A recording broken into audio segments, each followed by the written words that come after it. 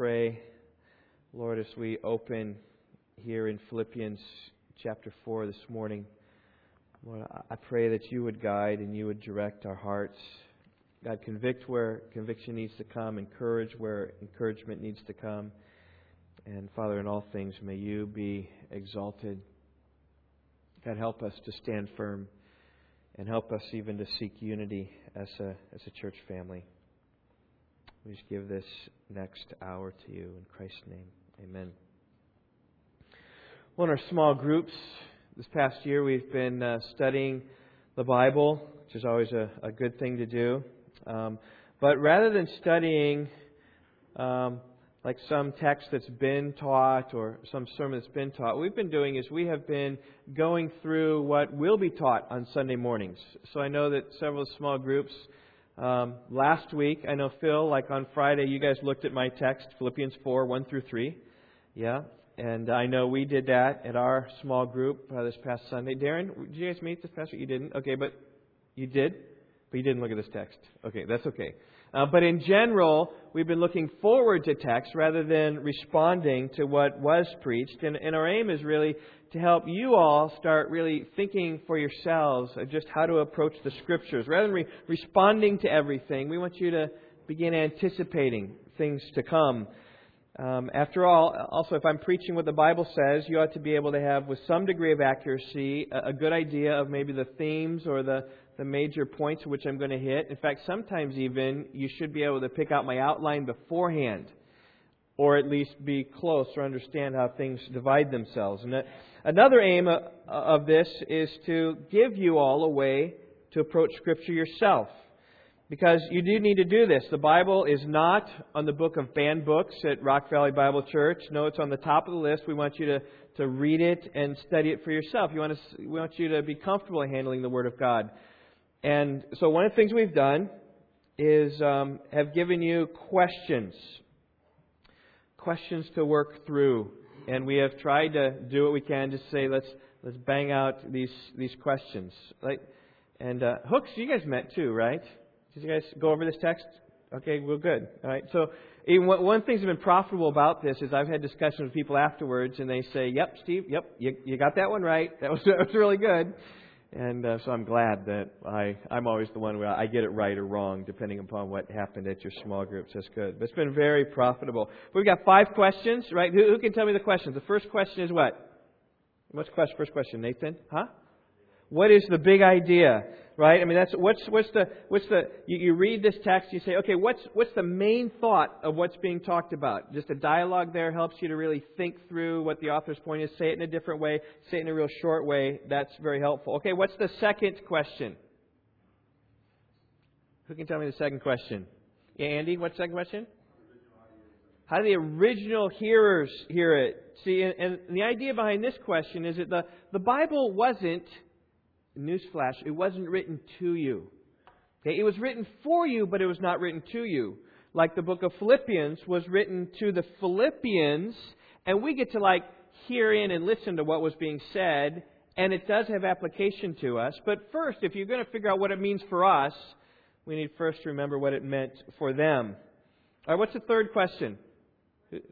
Where's Christ?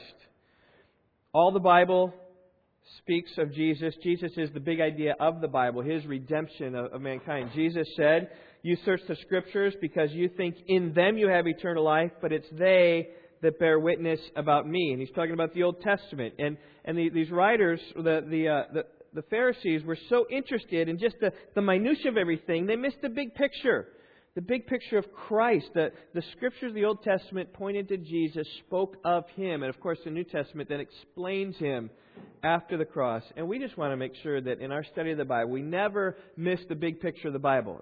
There are many people who do that, who get so interested in specific details that they miss the whole theme of redemption, which is the whole overarching umbrella of the Scriptures. Now, in Philippians, we've been studying that. It's pretty easy because Jesus is every place.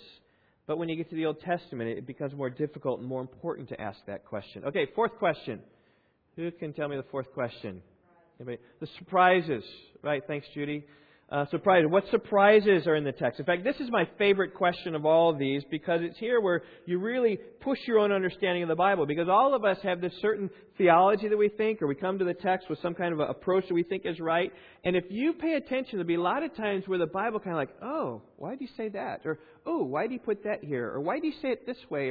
And it begins to rub you and continues to challenge you to make sure that your whole mind is always aligned with Scripture and the Bible, rather than our own preconceived ideas. Okay, last question is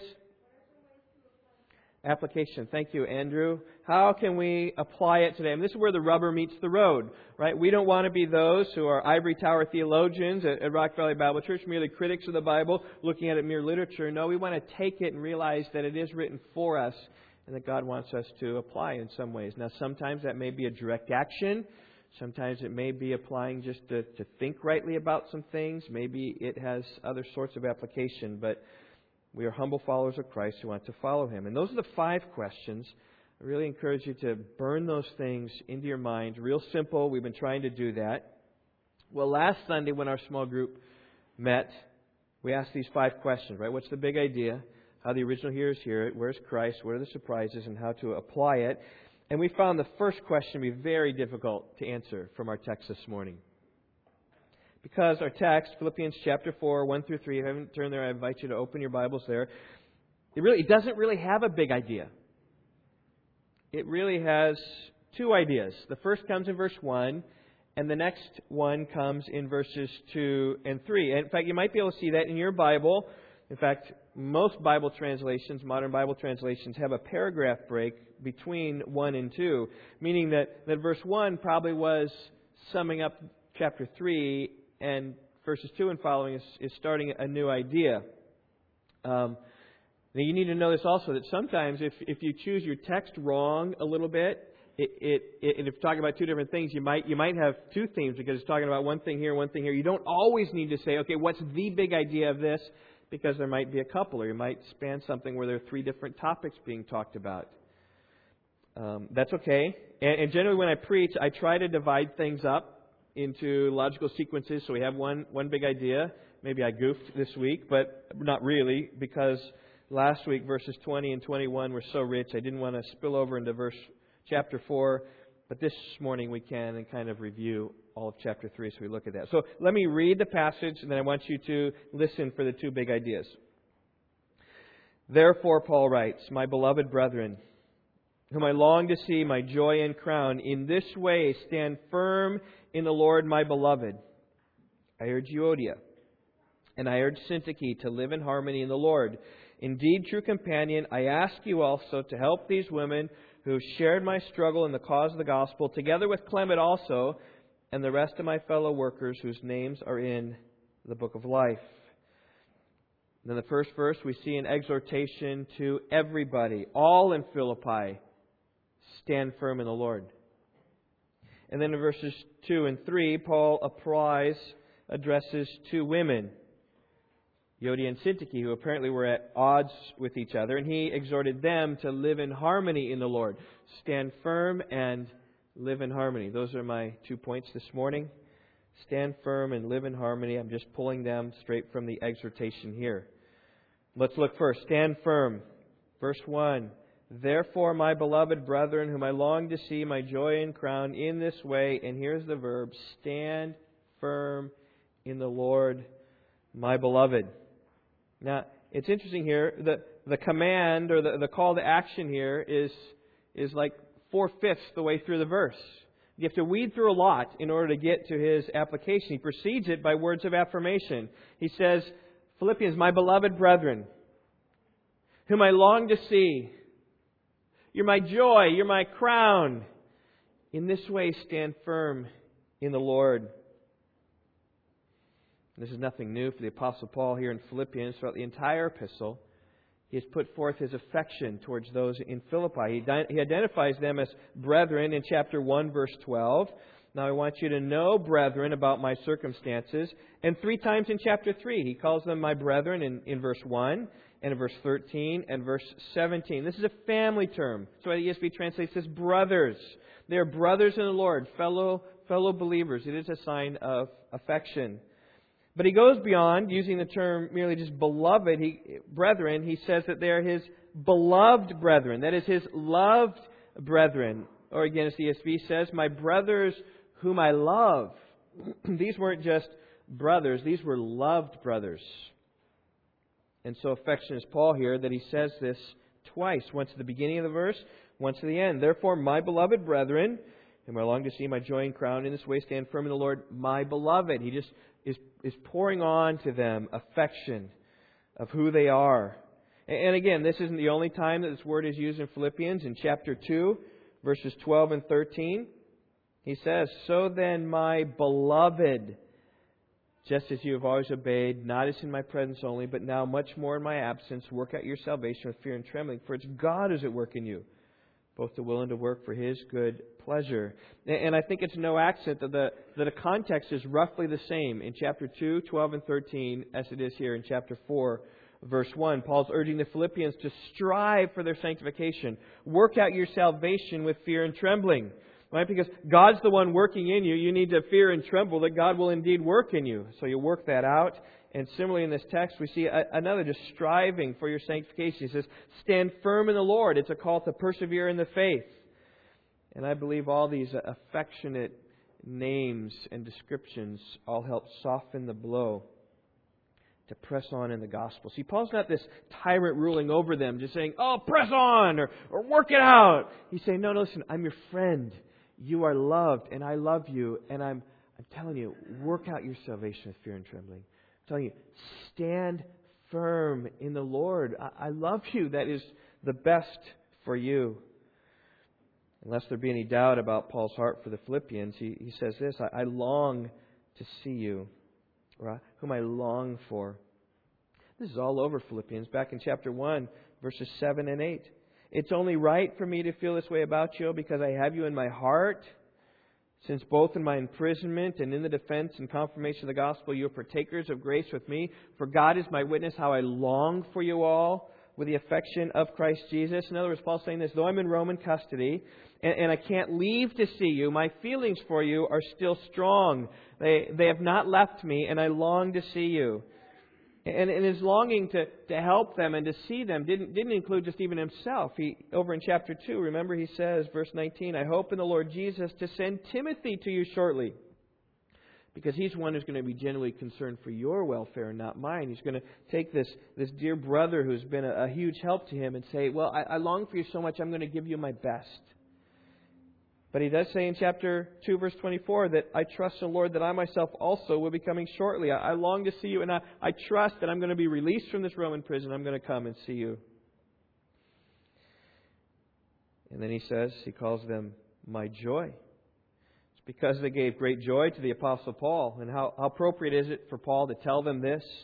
I mean, one of the key words to this whole epistle, I've told you time before that sometimes people call this the epistle of joy. Or as we have picked out, right, rejoice in the gospel, have joy in the gospel, not only to yourself, but also whenever it progresses and whatever way it goes. In fact, over 16 times in 4 chapters, this word joy is used. And he says here, this is one of those 16 times, that you are my joy. When he thought of them, he gave thanks to God for them. Chapter 1, verse 3. And when he prayed for them with joy. Chapter 1, verse 4. And when they sent a financial gift to them, Paul was extremely grateful. He said, I rejoice in the Lord greatly. Chapter 4, verse 10. Not so much because he lacked, but because he knew what it meant for them. Chapter 4, verse 17. It would bring a reward. It would profit to their account. He rejoiced because they were giving people. Well, not only were they his joy, they were also his crown. And the idea here is of a victor's crown. It's a crown of honor. And as he thinks about the Philippians and the joy that they are to him, he thinks also about the joy that they will be to him. See, when Christ returns, Paul would receive a crown of honor based upon his work that he did in Philippi, the part that he played in bringing the gospel to them and bringing them to faith and being the means through which they were built up and grown in the Lord. And Philippi wasn't the only place like that. Philippians, same thing. 1 Thessalonians 2:19. For who is our hope or joy or crown or exaltation? Thessalonians, is it not even you in the presence of our Lord Jesus that is coming? For you are our glory and our joy. There he's talking about you're the glory and joy. Even at the coming of Christ, you are especially our joy, because you'll receive this crown of exaltation. Well, this word then of exhortation comes, and it doesn't come from a cold third party. It doesn't come from some rule or standard to obtain. No, it comes from someone who has a heart, a deep heart, for the best of those in Philippi. And that right here is great application. Isn't this how pastors ought to be with a flock? Congregations are meant to be loved and cared for and shepherded and guided, not led by some dispassionate leaders, but those who genuinely know them and genuinely love them and want the best for them. And furthermore, the congregation also knows that their best is in mind.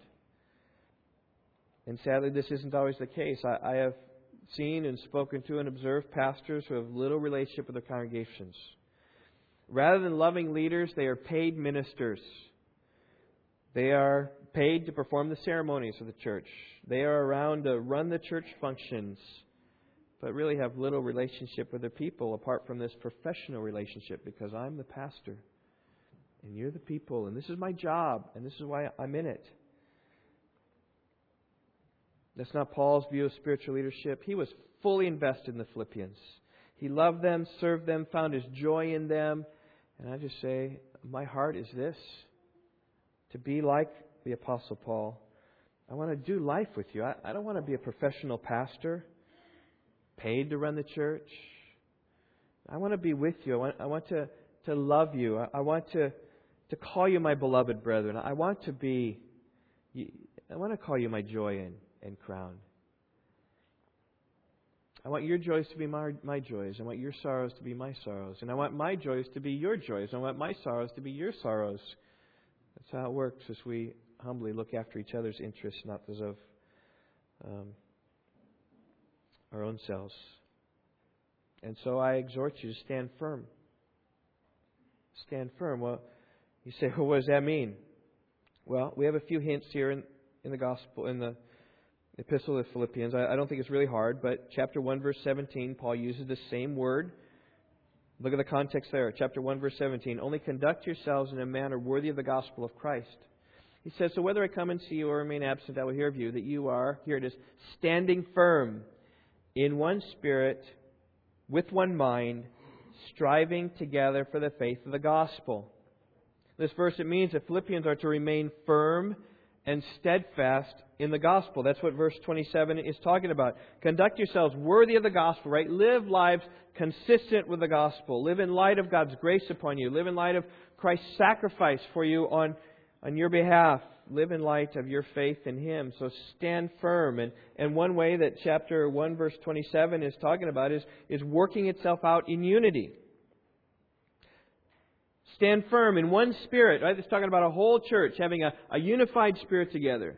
And the whole church having one mind, right? Just one thing, one group all together. And that we're striving together for the faith of the gospel, right? We're not fractured. We're not thinking different things and going different ways, right? But we're all on target and on our mission of what we want to do. We want to see Christ exalted. We want to enjoy the grace of God and extend His glory.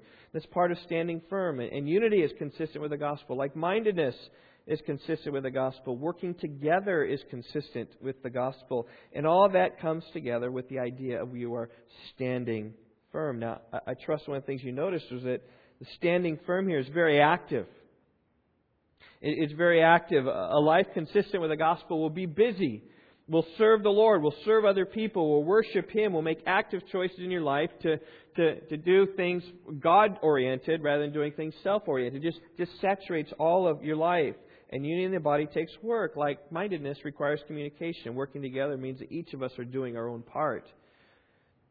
And so the idea of standing firm doesn't mean that, okay, we're standing firm. We have staked our doctrinal pillars in the ground, and we are the king of the hill, and we're not letting anyone shake us. We're here. That's not what standing firm. Standing firm means you're out and about and living consistent, worthy of the gospel. It's very active. In fact, I would would even say that it means that we are going at it passionately. That's why I tried the idea, my title of the message this morning, tenacity and harmony. Just trying to get this standing firm, this fighting kind of mentality. We're really going to take hold of this gospel. We're really going to take it forth. And so I say, what exactly does it mean here in chapter 4, verse 1? I think it, in many ways, means the same thing. For the best, look the context here, chapter 4, verse 1. Paul begins the verse with a therefore, and that just directs us back always. Okay, so it means, in light of what chapter 3 is saying, stand firm. Here's some implications. In light of what's said, the command comes to stand firm. And if you look closely, even there's another clue. He says, therefore, my beloved brother, whom I long to see my joy and crown, in this way stand firm in the Lord, my beloved. Well, you say, what way? Well, some people will take this in this way and refer to the rest of chapter 4. And so then make chapter 4 like the beginning of the paragraph. And that's okay, it's possible, but a little bit of it's made difficult because of the change in person. Chapter 4, verse 1 is talking about everybody, and then all of a sudden he hones in on these two ladies, Euodia and Syntyche. You would expect, if he's going to say, okay, in this way stand firm in the Lord, okay, do all these things. Like if 2 and 3 weren't there, but you just start in verse 4, rejoice in the Lord, let your gentle spirit be known to all men. Well, maybe that would point forward a little bit more. I think it points back, but yet it still is a transition verse, because it picks up this whole unity thing of chapter 1, verse 27. It's all there. So what does it mean to stand firm? Well, let's go back in chapter 3. We saw last week.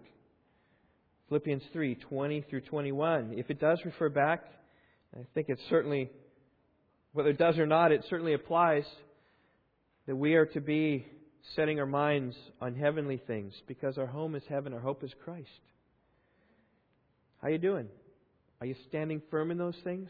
Are you setting your mind on things above? It's easy, see, because we got things upon earth, and we got no. We got to be steadfast. We got to fight. We got to be immovable. We got to be setting our minds on the things in heaven, because that's where our home is, and that's where our hope, where Christ can come back and transform the body of our humble state into conformity with the body of His glory.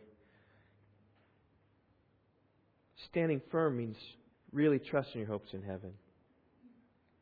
Well, but Paul may have been referring back further than that, because 20 and 21 really doesn't have a command. The first command going back occurs in verse 17. Remember 2 weeks ago I preached from there and I said, who are you following? Are you following the example of Paul and Timothy and Epaphroditus and other godly people perhaps that you know? Or are you following the ways of the world, those people who it says in 19 are setting their minds on earthly things? Maybe you're following after bad examples, right? Sinners who are enticing you. Maybe you're following your pop music stars or your athletes who are talented for sure, but their lives are a wreck and hardly Christ-like. But standing firm means, verse 17, that you're following the example of the Apostle Paul. Paul's reference here may even go back further. In fact, maybe it encompasses all of chapter 3, which deals with the gospel. All right, verse 1, rejoice in the Lord. Standing firm means rejoicing in the Lord, whether it goes back or forward. Chapter 4, verse 4, rejoice in the Lord always. Again, I will say rejoice. Rejoicing in the gospel, rejoicing in the Lord. Standing firm means that we are aware of the evil workers and the evildoers and the false teachers, verse 2. Standing firm means that we, here it is, here's the gospel, right? That we are the true circumcision who worship in the Spirit of God. We glory in Christ Jesus, and we put no confidence in the flesh. And you got to work really hard to do those things. You have to stand glorying in Christ. And stand not trusting your own righteousness, but His righteousness. In fact, that's what much of chapter 3 is about. Is that standing before God, it's not our works of righteousness, but all those are lost, he says, in view of the surpassing value of knowing Christ Jesus my Lord. He says He suffered the loss of all things. Verse 8. In light of knowing Christ. Again, it's putting our mind on heaven, our hope on Christ. And we got to stand firm there, because we can easily build ourselves up thinking that we're so righteous. And the key, though, is verse 9. That I may be found in Him, not having a righteousness of my own derived from the law, but that which is through faith in Christ.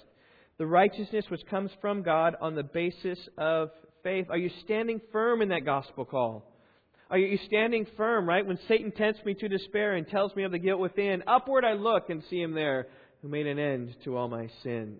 That's how you apply verse 9. It's standing firm. It's saying, no, I'm actively seeking Christ and looking to Him rather than the guilt that would come to me because I believe and trust in the righteousness that is not my own. But I don't just sit back and relax.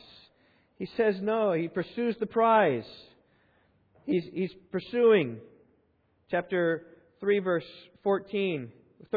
Forgetting what lies behind, reaching forward to what lies ahead. I press on towards the goal. That's what it means to stand firm. It means to press on towards the goal of Christ. My question, are you tenaciously holding on to these things? Are you walking in that way? Are you standing firm in what the gospel says and living appropriately? That's the first big idea. We need to be a body of people who stand firm. Second point. We need to live in harmony. It's verses 2 and 3. I urge Euodia and I urge Syntyche to live in harmony in the Lord. Indeed, true companion, I ask you also to help these women who have shared my struggle in the cause of the gospel, together with Clement also and the rest of my fellow workers whose names are in the book of life. So getting back to these 5 questions. Right? What's the big idea? How do the original hearers hear it? Where's Christ? What are the surprises? And how do we apply it? The one that really opens up this text is question number 2. How would the original hearers hear it? They would have heard it the first time when it was read publicly to the whole church body. It's not like Paul sent an email, he just forwarded it off. Everybody could have read it in the privacy of their own home. No, they didn't have much by way of printing or writing. They'd have to write the whole thing out for everyone to get a copy of that. But probably when it came, the whole church assembled Sunday morning, and someone got up and read the book of Philippians. Now, you seeing what I'm getting at here? Can you imagine the reaction of the people when verse 2 was read? How would the original hearers hear it? I urge Euodia and I urge Syntyche to live in harmony in the Lord.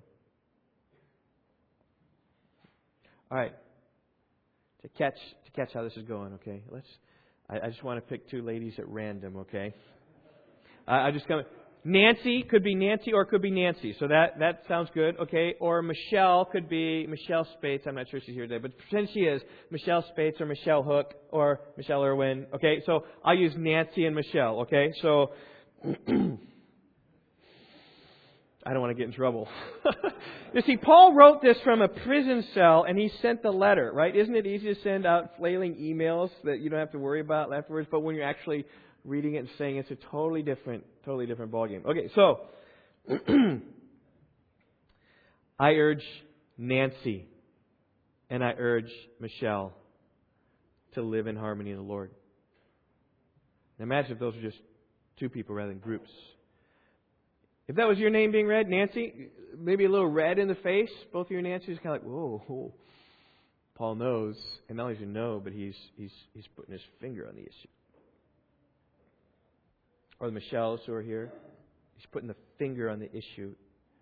Live in harmony in the Lord. Now, unlike our Nancy's and Michelles here this morning, my guess is that this quarrel between these ladies was well known. Maybe they weren't speaking with each other. Maybe they were leading factions in the church. We don't know. Maybe they even had some few public arguments. We don't know. But here's what we do. We do know enough that Paul, hundreds of miles away, heard about what's going on. You say, well, how did he know? How did he know? Children, how did he know, do you think? What do you think? I don't know if you know, way back there. How does he know, Nathan? Epaphroditus. That's the only source of information he's got back there. He's just got Epaphroditus, and Epaphroditus is probably saying, well, Paul's saying, how's the church doing? He says, okay, it's going good. And Paul's just digging in, bringing it out. Well, how's this going? How's this going? Well, there is this Euodia and Syntyche, you know them. Yeah, Paul said I know them. Well, they're having this little spat. Oh, really? Tell me about it. And Epaphroditus probably He knew public information. He saw, well, here's what I observed, and things aren't going well. And it was public enough for him to know about it, public enough for Paul to bring it to light. What an awkward situation. Shows you how Philippi wasn't such a perfect, ideal church. But now maybe we realize why Paul made such a call in chapter 1, verse 27, about standing firm in one spirit with one mind, striving together for the faith of the gospel. Maybe now we see why in chapter 2, verse 2, he's saying, make my joy complete by being of the same mind, maintain the same love, united in spirit, intent on one purpose. Because maybe there were some factions and some disunity, some fissures in the, is that a word? Fissures, right? Splits, cracks in the congregation. It is interesting, the same word here in chapter 2, verse 2. Make my joy complete by being of the same mind is the same word that comes here in chapter 4, verse 2. Literally, he's saying, I urge Euodia and I urge Syntyche to be of the same mind in the Lord. In fact, some translations say that, the NIV and the King James and the New King James. Now, it's not that Paul was telling them to think the same way on everything, right? Send their children to the same schools or read the same books or vote the same way in the next election as if we are clones. No, he's not telling them that. But he's saying that in the Lord, when it comes to matters of being right with the Lord, when it comes to the matters of faith and love and belief, believe the same things and love the same way. Even that could come back to the gospel itself, right? Remember that both of you are sinners. Remember that Christ died for your sins. Even as we went over in prayer meeting this morning, that Christ died for our sins even when we were helpless, when we were sinners, when we were enemies with God. That's when Christ gave Himself for us. So remember back to the gospel what everything that Christ is for you. Remember how He extended forgiveness to you when you weren't worthy. And have that mind towards each other. And note how strong Paul is on the appeal. He says, I urge you, Euodia, and I urge you, Syntyche, using the same verb twice for emphasis. This verb's translated lots of different ways. I urge you, I entreat you, beseech you, implore you, plead with you. I do those things. Euodia, I'm pleading. And Syntyche, I'm doing the same thing. I'm urging you, entreating you, beseeching you, imploring you, pleading in you to live in harmony with your sister. He didn't play favorites. He didn't just say one is the problem. Both of them are the problem. In so doing, Paul placed the responsibility on each of them to seek unity with each other. And how easy it for those who are fighting, right? Simply to wait. Well, I'll wait till they come to me. Well, I'll wait. And how many fights and quarrels have extended over years because people are just waiting? I'll wait for him to come to me. Right? There's one conversation. Well, I'd like to reconcile, but I'm just waiting for him to come to me. Well, I'm willing to reconcile. I'm just waiting for him to come to me. Well, I'm willing to reconcile, but I'm just waiting for him to come to me. What's the problem? They're not going. And I would say each of them need to make the first move. But in order to make the first move, there must be humility, because nobody takes the first move without humility. Because when this has been your stance, well, I want to be reconciled, but I'll wait for him to come to me. It takes great humility to say, okay, I will go to her, or I will go to him. Even in marriages, it takes humility that way. It's only the humble person who makes the first move. And isn't that the point of chapter 2? Remember we're going through there? It was all unity through humility. Chapter 2, verse 2 talked about the unity. And look at verses 3 and 4. Do nothing from selfishness or empty conceit, but with humility of mind regard one another as more important than yourselves. Do not merely look out for your own personal interests, but also for the interests of others. And for these women to live in harmony with each other, they needed to live in humility with each other. They needed to regard each other as more important than themselves. So Euodia over here needed to say, well, you know what? Syntyche is more important than I am. And I need to go to Syntyche. And Syntyche over here needs to say, Euodia is more important than I am. I need to go to her.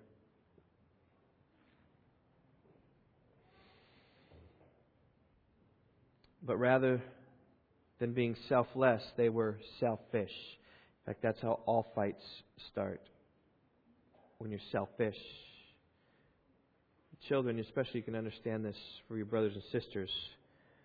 And adults, you can watch and see how it's always the selfish grab for the toy that's causing the fight. But realize that any fight that you have is always over something selfish as well. Something that you want that you can't get, so you fight to get it. That's exactly what James says. James 4. What is the source of quarrels and conflicts among you? Is not the source your pleasures that wage war in your members? You lust and do not have, so you commit murder. You are envious and cannot obtain, so you fight and quarrel. You want something, you can't get it, so you fight and quarrel. Or you raise your voice. Anger comes about because you want something, you're not getting it, so you try to push yourself and get angry. And if I stir those around me, maybe then they'll give me my way. It's a way of fighting. Well, certainly something there was going on in the lives of these two women. Something they wanted, they weren't getting, and so they're fighting with each other. And Paul says, in humility, make the first move. Now, I find it interesting here also that Paul didn't just leave these women alone. Okay, just live in harmony. I'll just leave you by yourself. Because oftentimes, we need help. He mentions another man in verse 3. He's identified here with the translation, true companion. Indeed, true companion. I ask you also to help these women who have shared my struggle in the cause of the gospel, together with Clement also, and the rest of my fellow workers whose names are in the book of life. This man is identified as a true companion. The Greek word is suzuke. Su meaning soon with. Zuke meaning yoke, or maybe a yoke fellow. Your common yoke fellow with me is what Paul is saying. And we have no idea who this man was. Guesses are all speculative at best, but we can say, was this his name? Some people have said that Zuzakis is his name. That's what they call him. Some have said that's a nickname. He just called a yoke fellow. Some have said, well, it means just like this. He's a true companion. And we have no idea who this was in Philippi, but I believe everyone in Philippi knew who this was, who was going to help them live in harmony together. And I just say this. I have sympathy and compassion for true companion. Because I know how difficult it is to get quarreling women to live in harmony together. Think about like fighting cats. That's the image that comes to my mind. Guys fight different, right? Guys will just slug each other, right? And then they'll be back and they'll be kind of best of friends, right? Black eye. Okay, we're all right. Not so with women, okay?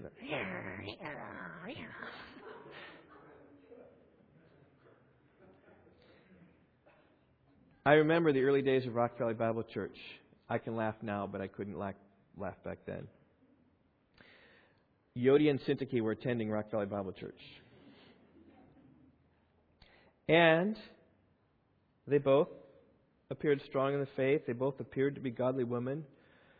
They both appeared to give themselves to others. I could say the same thing that Paul did. These women have shared my struggle in the cause of the gospel, together with Clement also, the rest of my fellow workers whose names are in the book of life. Now, we don't know who Clement is either, but these were women who were making efforts to stand firm in their faith, making efforts to follow after Christ. And at first, I was totally oblivious to their quarrel. Neither one of them, by the way, are still here at Rock. They're not in this room. All right, just in case you're trying to figure out who was that. And this was a long time ago. Okay. At first, totally oblivious to their quarrel, and then one Sunday morning, I remember where I was at Rockford Christian High School where we met. There was the counter right along here, and I kind of was standing here, and this older woman came up to me and she said, "Do you happen to know that there's a little strife between these two women?" And I said, I didn't know that. And so I said, I will look out for that. And over the next couple of weeks, I began looking out. And they never were talking to each other. And they just kind of avoided each other. And I was like, something's not right there. And so as I saw that, I began to inquire, being true companion as I sought to be. I sought to find out what was this quarrel about. and seeking to do what I could do to reconcile these two women together. And I remember talking with them. And I remember talking to them together. I remember talking with them individually. I remember talking with their husbands. I remember talking with their husbands and their wives all together. I remember one time we had a big group meeting. Probably about 8 of us were in this room trying to reconcile these things, hashing it out. We had meetings, we had prayers, was fasting and praying and trying to get this reconciled. And now I know why Jesus said, "Blessed are the peacemakers, for they should be called sons of God." Because peacemaking is a hard task. It takes diligence and prayer. And it's really an impossible task, if you think about it. Because I can't change the minds of other people. Try as I might, pray as I might, it's the Lord who will change the hearts and their minds. I can't force humility in the hearts. I can only appeal with reason and bring them to Scripture. I am thankful for those who have come to my life to help me with people I've had quarrels and conflicts with. But ultimately, I know it's up to me to humble myself to seek unity there.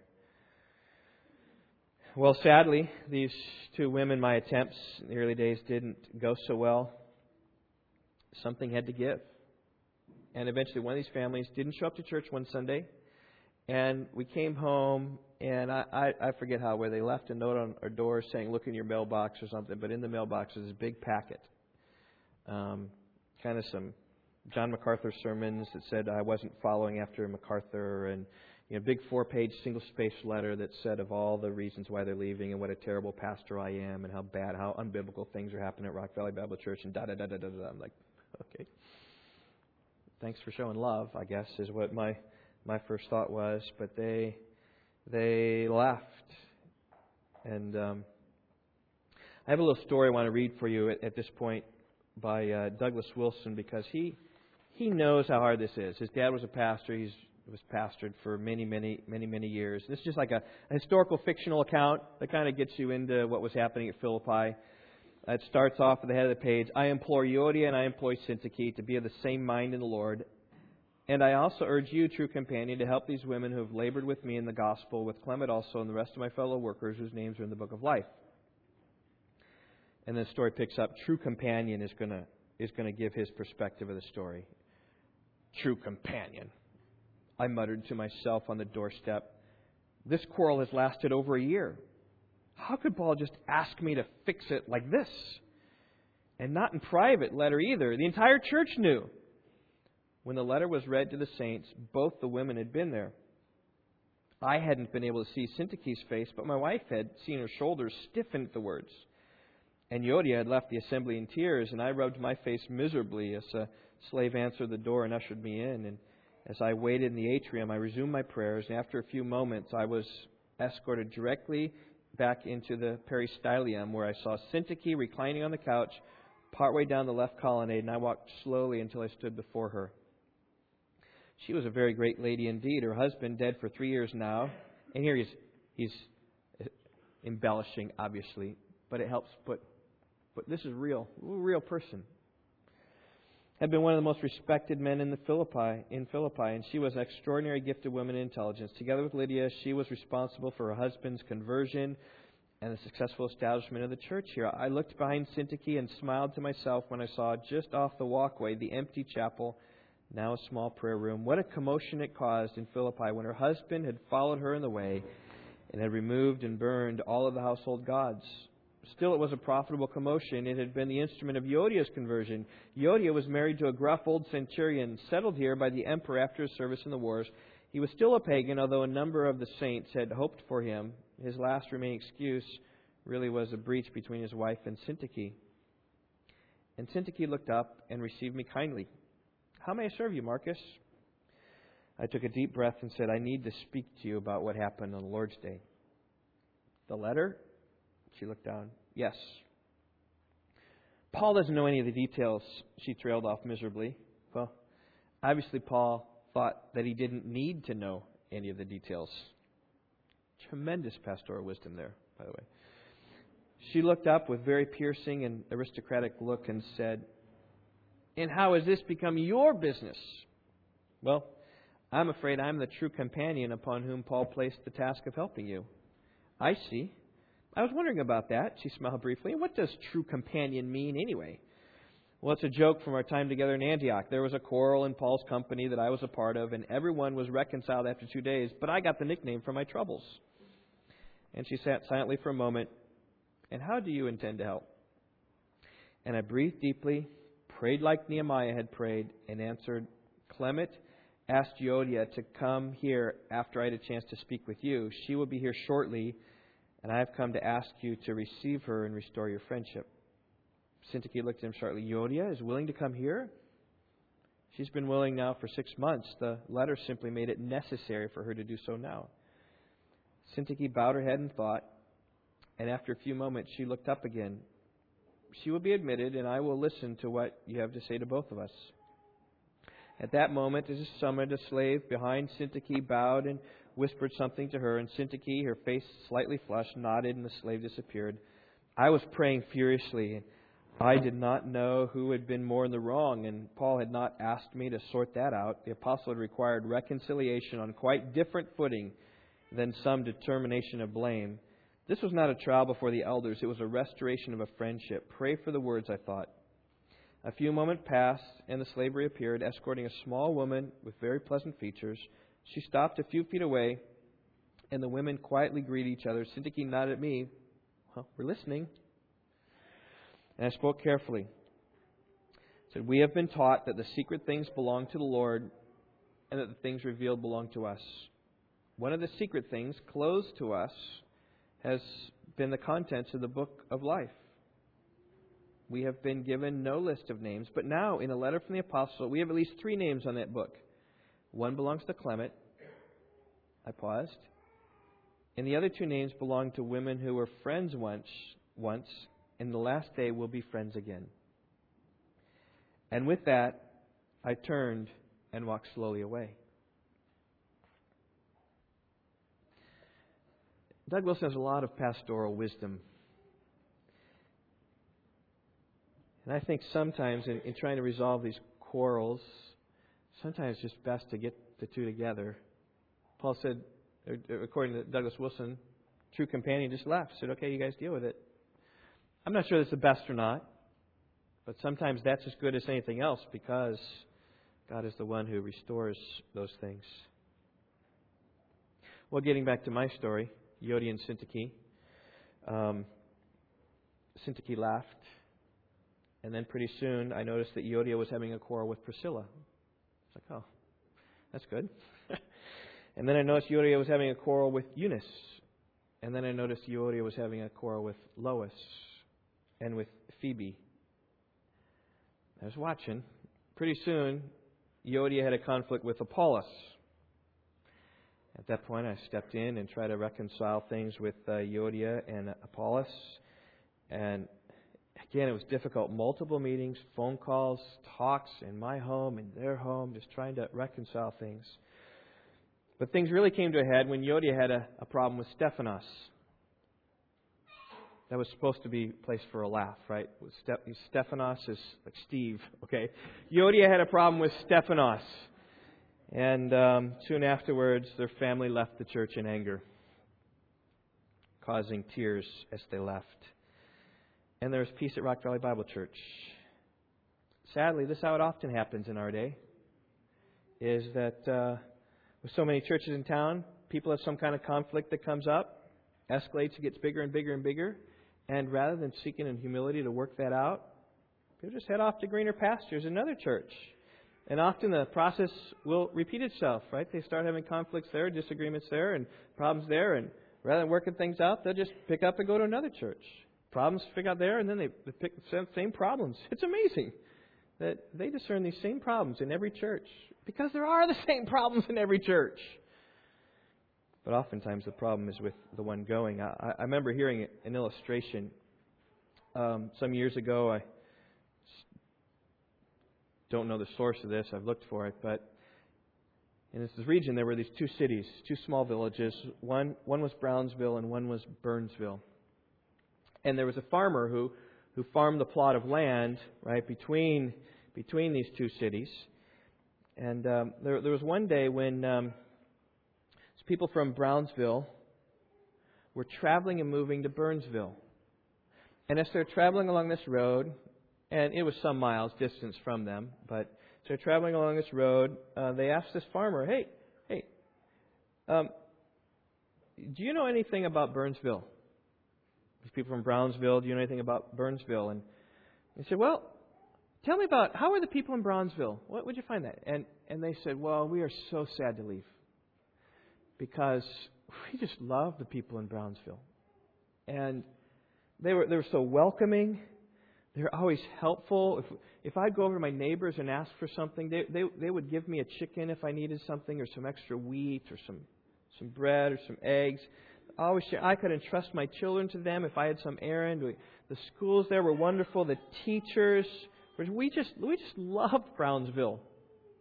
And so the farmer wisely said, I think you'll find people in Burnsville to be about the same. And they carried on their way. And a bit later, maybe the next day, 2 days later, some folks came from Burnsville, and they were going to Brownsville. And they had their wagon all packed, and they were moving. And they came along, and they happened to ask the same question to the same farmer who was there beside the road. And he said, well, tell me, do you know anything about Brownsville? He said, are you from Burnsville? He said, yes. I said, well, tell me, what are the people in Burnsville like? He said, we are so glad to get out of that place. And the people there are unfriendly. They keep to themselves. In fact, hardly anyone speaks to each other there. They're just all caught up in their own thing. The schools are terrible. The teachers have this thing against our kids. They don't like our kids. They're not. It's a dirty place. There's garbage all over the place. We don't like it there. He says, well, I think you'll find Brownsville to be about the same.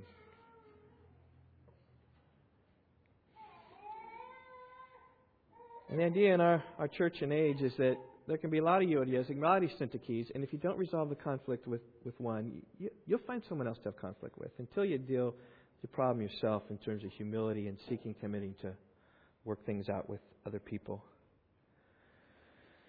And I look back and see how I've dealt with this woman particularly, and played the part of true companion, praying and counseling and seeking scriptures, and it didn't end well. We don't know how it ended well. Well, it ended with Euodia and Syntyche. We don't have 2 Philippians. I kind of wish we did. But they didn't have the option of going to a second church, because in Philippi, it was the church in Philippi, or you can leave that. There's no church to leave to. That's right. Like Phil Gusky likes to tell the story about the man on a marooned island, and he had three huts built there. Right? Maybe you've heard this. And the ship came to rescue them.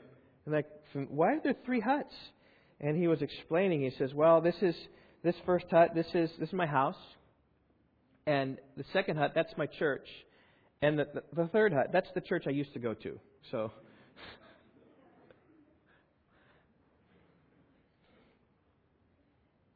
In church, there's Philippi, one church. And like all churches, there are many good things happening at Philippi. You just look at Paul spreading out his heart for them. Lots of good things happening. Some difficult things. I'd say we at Rock Valley Bible Church are the same. A lot of good things happening at Rock Valley Bible Church. Some difficult things, to be sure. And I just exhort you to live in harmony with one another. And though this verse is here speaking about question number 2, how did the original hearers hear it? They heard about Euodia and Syntyche and these feuding women. How does it apply to us? It applies to anybody who would find themselves in a feud. I just encourage you to find what Paul said here. The key is seek unity through humility. And may the Lord grant peace among us. Well, that is a good transition to the Lord's Supper, which we will celebrate again this morning, here this Lenten season. We'll celebrate again a Good Friday service, and then Easter we won't, because we'll celebrate the resurrection of Christ. But it is interesting here in 1 Corinthians 11, when Paul teaches about the Lord's Supper, one of the big problems in the church was disunity. He says in 1 Corinthians chapter 11, verse 17, in giving this instruction, I do not praise you, because you come together not for the better, but for worse. For in the first place, when you come together as a church, I hear that divisions exist among you, and in part, I believe it. He says, for there must also be factions among you.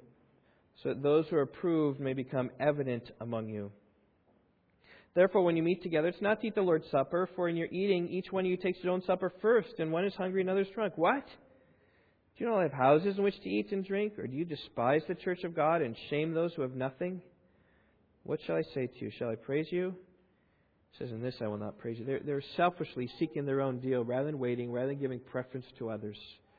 And that is the context of the Lord's Supper. It is to be a unifying thing that we all eat together, reflecting upon the cross of Christ and reflecting upon Christ and the gospel and rejoicing in the gospel of everything that Christ has done for us. So let's bow our heads. I just want you to examine your own hearts. Maybe there's conflicts here that you're unresolved, that you need to resolve. I just would encourage you to seek the Lord to resolve those whatever way you can. Be a Yodia and go to Syntyche this week.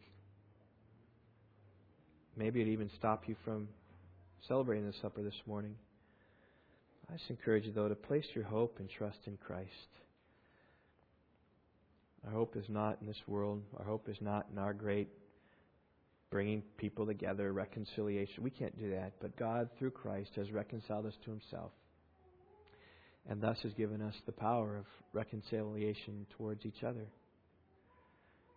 As the Scripture says, as long as it depends upon you, be at peace with one another. In the integrity of your heart, you say, I've done everything I can. Lord, I want peace. I don't know what more to do. And that's wonderful. That's the heart we need to have when we celebrate this supper. So examine your heart. Just confess any known sin that you have. Realize that upon the cross, Christ Jesus came, was crucified for our sins. They might take them and wipe them away. And what a joyous thing really this is that we get to celebrate the supper together. Because it's here where we unitedly all confess that our hope is not in what we're doing. Our hope is in Jesus, His body poured out for us, His blood shed for us. That's what this means. We hope and trust in Him. And so, Father, I pray You'd be with us, commune with us.